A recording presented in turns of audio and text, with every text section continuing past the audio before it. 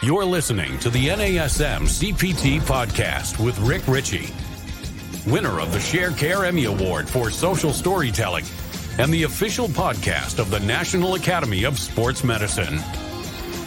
Hey, everybody. Thank you. This is the NASM CPT podcast. I'm going to run something by you real quick. I got a question that came to me, and the question was about upright rows. And so the title of today's podcast is Upright Rows, Yes or No's? No's. That's not how you say it, but here we go. Here's the question that I was that was queried to me by Jenny. Jenny reaches out and says, "Hi, Dr. Ritchie. What's your opinion on the upright row? I work with an occupational therapist and a CPT, and she's anti-upright rows.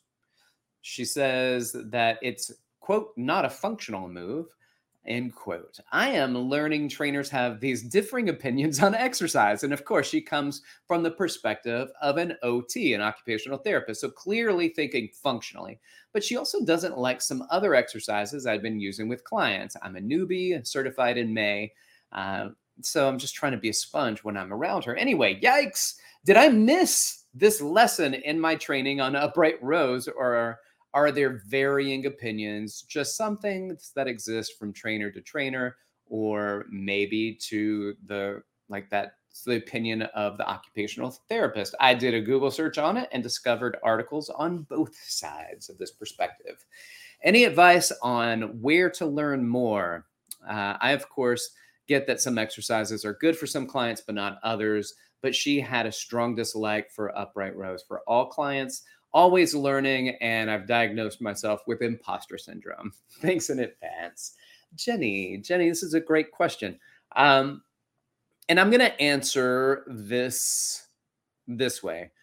You're right. It's okay probably for some people and not for others. I am not a big fan of upright rows, but I am also not a big fan of kind of blanketly stating that an exercise is bad.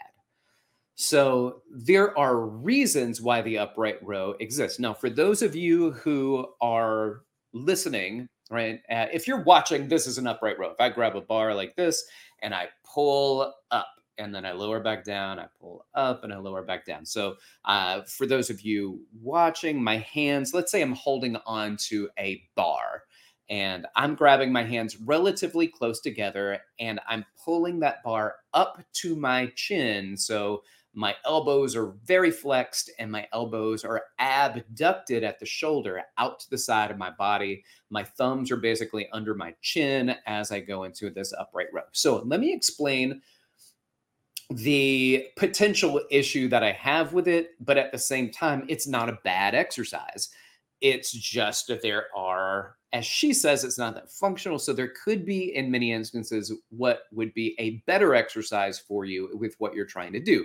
But also, let's point out that people do this upright row position all the time in Olympic lifting. So if you're doing a clean, this kind of big portion of it is an upright row position. So let's talk about what I don't like about it, and then I can tell you what I do like about it, and then I'm just going to leave you with that, and you can walk away and make your own decisions. Because as she said, she looked it up, there are arguments on both sides. So I'm just going to give perspective from both sides and let you know why I'm not the biggest fan of it, but I also, I still do them from time to time. From time to time, I still have clients do them. There are exercises, a lot, that I have some ambivalence about, like really deep dips. I'm ambivalent about, but I love doing dips. I just don't know if it's the greatest exercise for your shoulders. Straight leg raises, or especially the one I hate in general, is where you're partnered up with somebody and you're lying on your back and you lift your feet up to them and they throw your feet down. I just don't like that. I think that's not a great exercise, and most people feel that in their back more than they feel it anywhere else. And if your goal is to create incredible amounts of shear force and compression on your lumbar spine, then you've done so, right? But if your purpose is to work your abs, then doing hip flexion is probably not the best way to do it.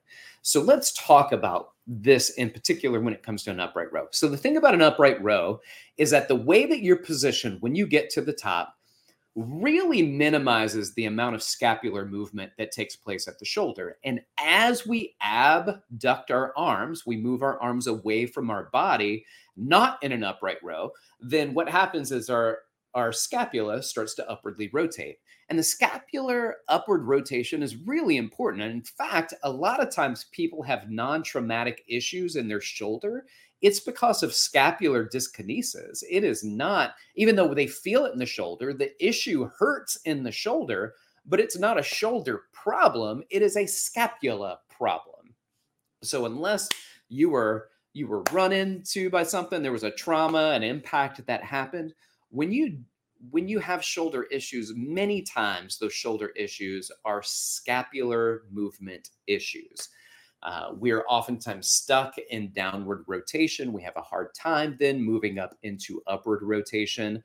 And then those muscles start to lose their ability to support us. And I think in particular, muscles like the serratus anterior give us a hard time. Like they don't fire the way that they should. Our pec minor takes over for the serratus anterior in protraction.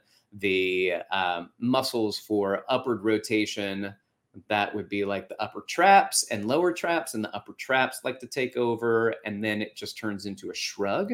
And so when people do upright rows, a lot of times there is a shrug. So that makes it very difficult then for us to upwardly rotate the scapula. Well, if I'm going into shoulder abduction, my scapula kind of wants to upwardly rotate, it's just limited in an upright row. So that's one of the reasons that I don't like it or I don't care for it very much. One of the things that I do like about it is that for me, it's a relatively enjoyable exercise. And there's some exercises people just like and some that people don't like. And you'll come across people as trainers where you do an exercise and they're like, I don't know, for whatever reason, I hate this so much and I never want to do it again. Fine. That's cool. For me, upright rows, I love to do. I find them fun. I think they're enjoyable. I just limit the amount of exposures that I have to upright rows so that I work my shoulder in other ways. Another thing that was mentioned here, and it can hold water to an extent, which is it's not a functional exercise. And I would say that you can make an argument that something's not functional, but you can't necessarily say because it's not functional, it should not be done. For instance, let's say that you're doing a leg extension machine. So a leg extension machine is far from functional. However, it is a great exercise to do if you're trying to build strength in your quads, and particularly you're trying to get some terminal knee extension to strengthen your vastus medialis. So the exercise is not functional, but it creates function that is needed. And if it creates function, then we don't look at it and say whether or not the exercise is functional. We look at functional exercises and say, does it accelerate my ability to function? And in this case, the answer would be yes. So you can do knee extensions, and that can be a functional exercise for people. One that I use, which like lat pull downs behind the head, I don't like them. I think they're not functional. I don't like the position that most people have to go in by lowering their head. You have to lighten the weight to put yourself in a less advantageous position to do the lift. So it's not any better for you. And in many aspects, it's worse. Plus, that's not functional. You don't pull anything down behind your head. In fact, if you are a rock climber, and I remember this Mission Impossible thing where Tom Cruise was climbing the mountain, and then he was facing forward into the mountain. Then he swung around and grabbed the arm. So now he's completely facing backwards. And then he pulled himself up. And I was like, what? Maybe the only reason for lat pull downs behind the head as function. But I couldn't come up with any other reason. But I also don't think that means that you can't do lat pull downs behind the head. If you can stay in good form, you're not deviating positions, you enjoy doing it, and it doesn't hurt, then that's probably something that you can do. Will you benefit your muscles anymore by doing it that way? Definitely not. So there are other ways that you can do exercises that benefit your muscles more. So in this instance, an upright row, I love it because it's very similar to a lateral raise, but it's a lateral raise, and a lot of times a lateral raise where people add a shrug to it. So that's kind of different. You can do lateral raises with a shrug, and it's very similar, and it doesn't put your shoulder in that bad of a position. But bottom line is it functional? Maybe not, but it's not a wrong exercise. I'll explain one more time a little bit of why it's like that. If I don't go into an upward rotation in my scapula, and this is important, the acromion process, which is this flat bone right here on my shoulder. So you can go onto the top of your shoulder and you'll feel a flat bone where your collarbone connects into. So that flat bone, the acromion process, part of your scapula. And underneath that bone is the most damaged rotator cuff muscle called the supraspinatus. And the supraspinatus or supraspinatus a lot of times gets injured because we go into abduction and we do not go into upward rotation in the scapula. So as my shoulders abduct and my scapula don't rotate up, then what it does is the humerus, as it abducts, smushes the supraspinatus against the bottom side, or that subacromial space disappears, and we smash those two bones together. And those two bones being smashed together leaves that muscle in between it getting smashed. That muscle in between it can start to get frayed, and then it can start to get damaged. So that is the bottom line of why most therapists, an OT, a PT, they may not be the biggest fans of it.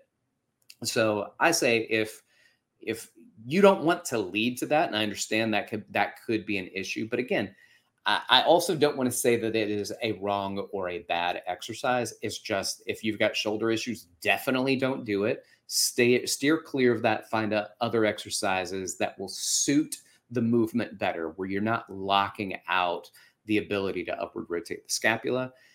If you have good, healthy shoulders and there are no issues doing it, then I say that you can incorporate it occasionally into your workouts. Again, I don't want to say let's do this on a regular basis all the time, because if you keep doing it, the potential for hurting that muscle, that supraspinatus, is still there, and that damage could take place.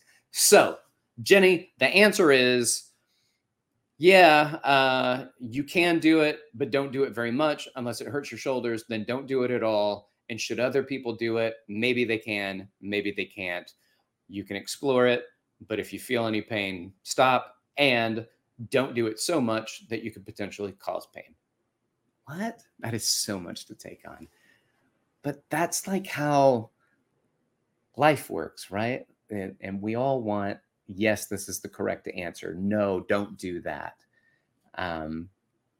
And I understand why an occupational therapist would really err on the side of safety, but I would say that I would be careful of it as well, but I'm not going to say that it's wrong.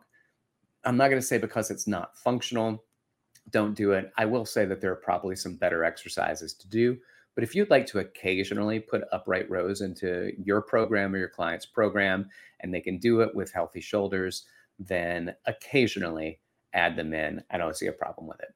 All right.